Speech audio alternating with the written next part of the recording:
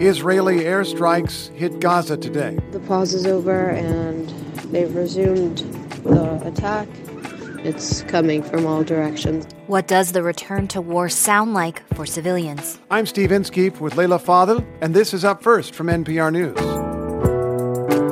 The White House wants lawmakers to provide additional funds for Israel and Ukraine. House Republicans say they won't go along unless they get a concession on their border policies. This is really hard. I wish Republicans weren't forcing us into this position. What do conservatives want? And Florida's Republican Governor Ron DeSantis debated California Democrat Gavin Newsom. The televised matchup brought attention to both, but did American voters learn anything? Stay with us. We'll give you the news you need to start your day.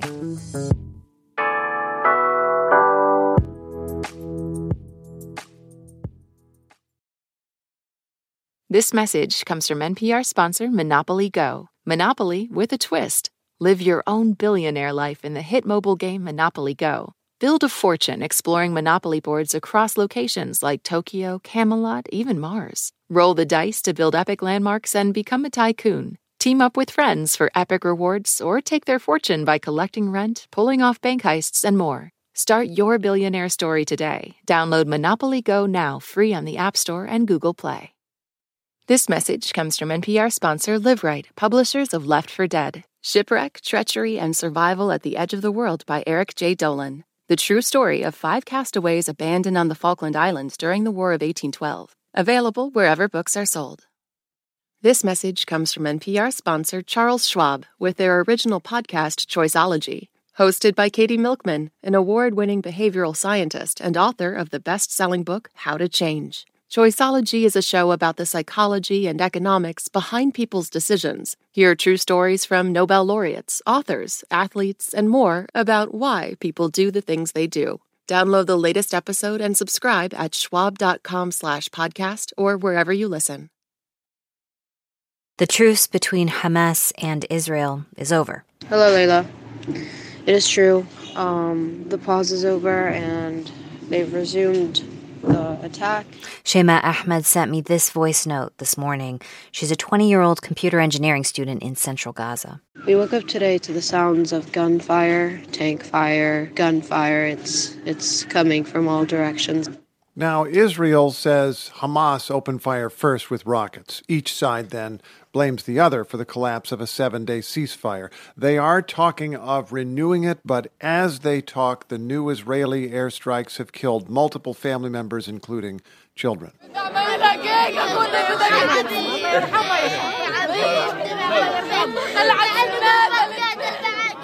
NPR's Daniel Estrin is with us now from Tel Aviv. Hi, Daniel. Hi, Leila. So, I was just listening to so much pain in those cries. Can you tell us what we were hearing there? Our producer Anas Baba recorded that in a hospital in southern Gaza. It's Fadwa Mikdad crying out for her 5-year-old daughter, Juri, who died. And she said, "My beloved, it was going to be your birthday. I was going to make you a cake." He filmed 12 bodies there at the hospital wrapped in white body bags. He said they're members of 4 different families killed in an Israeli strike. Here is what Anas Baba also told me. We were totally surprised. Most of the people were in the market because today is Friday and the markets are totally going to be crowded with people. Most of the residents of the south, they were expecting that this Friday is going to be with having the family reunion and to have a good lunch. Because this is another bombardment, Daniel. This is another bombardment in Rafah city. It's very close to me. This is the second one. So people caught off guard. How did the ceasefire break down? Well, there was a rocket fire from Gaza onto Israel just before the ceasefire was set to expire this morning. And both sides were accusing each other of a breakdown in talks to renew the ceasefire. Israel blamed Hamas for not agreeing to release the female hostages it was supposed to today. Hamas said Israel refused its offers to release elderly hostages and the bodies of hostages who had been killed. When the ceasefire broke down, our colleague Brian Mann was at a Tel Aviv square where there are supporters of hostages gathering. And he spoke to an Israeli, Yoav Shalhav, who personally knows 2 hostages still in Gaza. And he said Israel, he thinks, should prioritize their release before renewing the military campaign against Hamas. Feel very bad about the whole issue. Our main concern is getting back not only these two guys, but everyone. I think this should be the first priority. And the issue with Hamas is important. It should be resolved, but it can be second priority. This is my personal opinion. Qatar says it is mediating now between Israel and Hamas to return to a ceasefire, but that the bombing now in Gaza complicates those efforts. Yeah, I mean, and the Secretary of State, Antony Blinken, just left Israel. Did his visit make any difference here? Blinken did call for Israel to announce specific safe zones where civilians in Gaza can go to and be safe from bombings. Israel says it did drop leaflets saying where people should evacuate. And this morning, the army posted an interactive map online with neighborhoods numbered for future evacuation if instructed. But Layla, this is a very complicated looking map online. Just navigating it on your phone is difficult. And if people in Gaza, they don't often have internet connection, just main street names are posted there. We don't know if Israel has already used this map to announce evacuation zones. We do know that there are already children and family members dead this morning. NPR's Daniel Estrin. Thank you, Daniel. You're very welcome.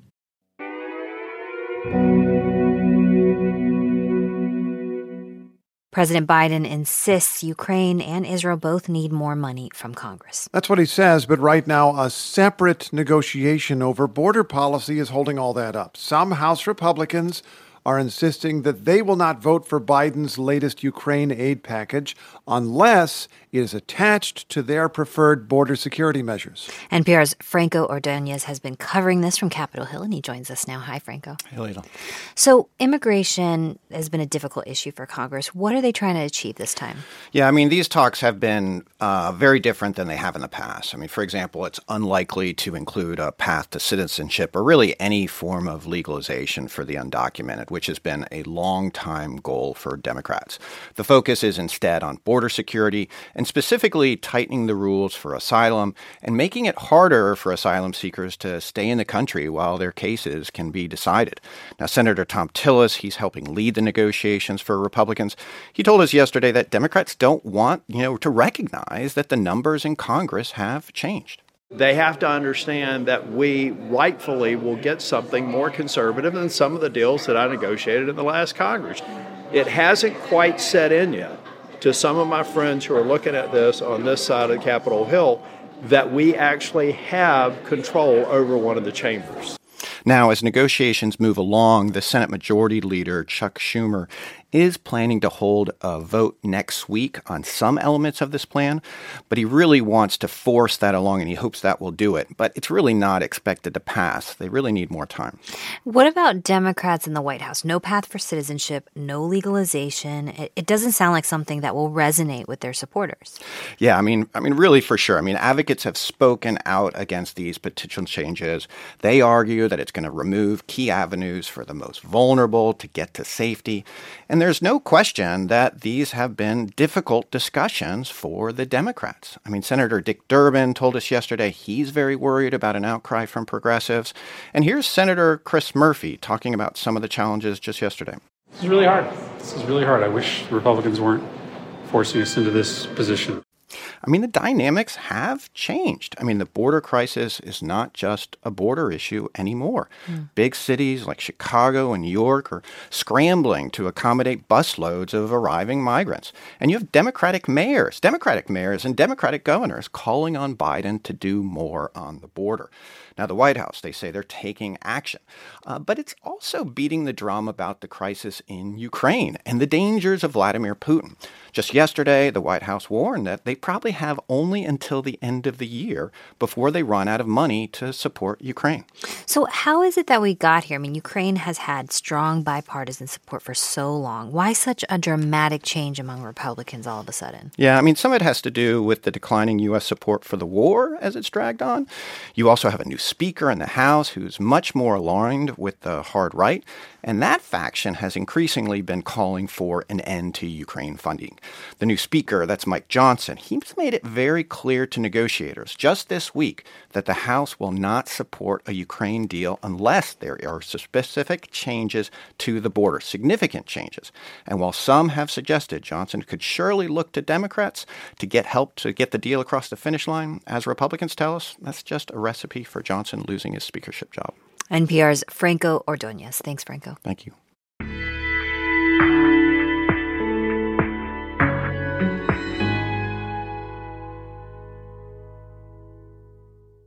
Georgia last night played host to an unusual debate between one governor, who's also a presidential candidate, and another governor who people think could be one. Yeah, it was between Florida Governor Ron DeSantis, who's running for the Republican presidential nomination, and California's Democratic Governor Gavin Newsom.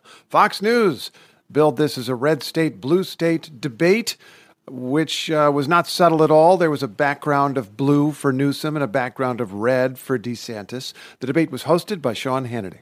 Here now to fill us in is NPR senior political editor and correspondent Domenico Montanaro. Hi, Domenico. Good morning, Leila. Good morning. So tell us what happened and why did it even happen in the first place? Well, these are two guys who really like the spotlight a lot. But it was DeSantis who really had a lot more on the line here because he's the one actually running for president right now. That's a point Newsom made early and often. There are profound differences tonight, and I look forward to engage them. But there's one thing in closing that we have in common is neither of us will be the nominee for our party in 2024.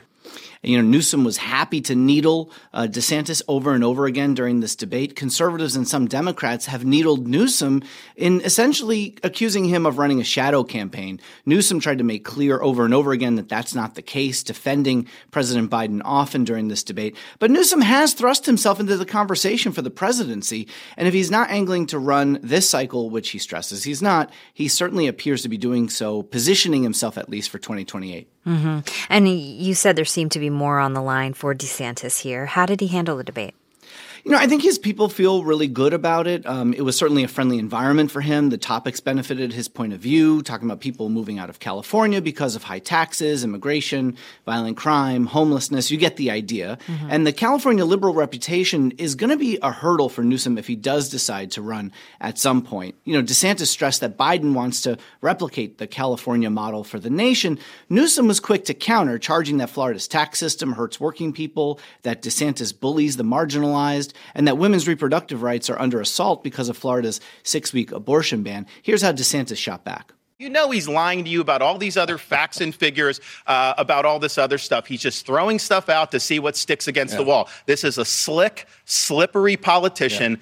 DeSantis went after Newsom on the debate about books in schools, even the cleanliness, you could say, of California cities in pretty provocative ways. He brought on stage what appeared to be a page from a graphic novel with partially blacked out images showing sexual acts that he's claiming is in California schools, as well as a map of, frankly, poop that he said is from an app depicting parts of San Francisco. Okay, he's really pulling out all the stops there.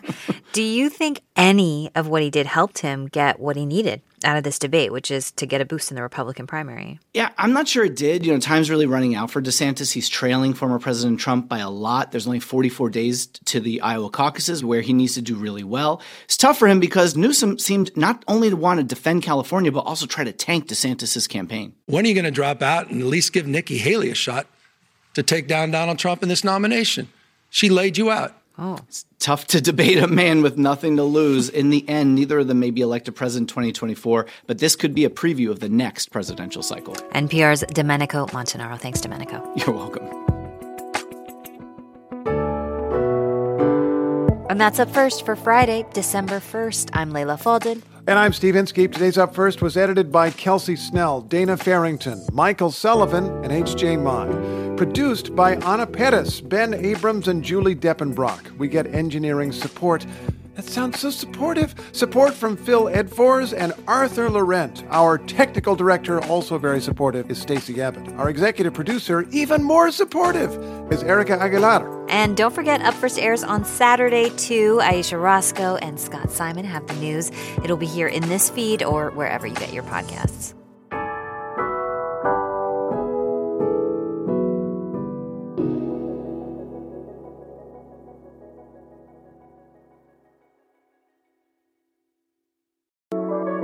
It's a high-stakes election year, so it's not enough to just follow along. You need to understand what's happening so you are fully informed come November. Every weekday on the NPR Politics Podcast, our political reporters break down important stories and backstories from the campaign trail so you understand why it matters to you. Listen to the NPR Politics Podcast wherever you get your podcasts. Support for NPR and the following message come from Rosetta Stone, the perfect app to achieve your language learning goals no matter how busy your schedule gets. It's designed to maximize study time with immersive 10-minute lessons and audio practice for your commute. Plus, tailor your learning plan for specific objectives like travel. Get Rosetta Stone's lifetime membership for 50% off and unlimited access to 25 language courses. Learn more at rosettastone.com/NPR.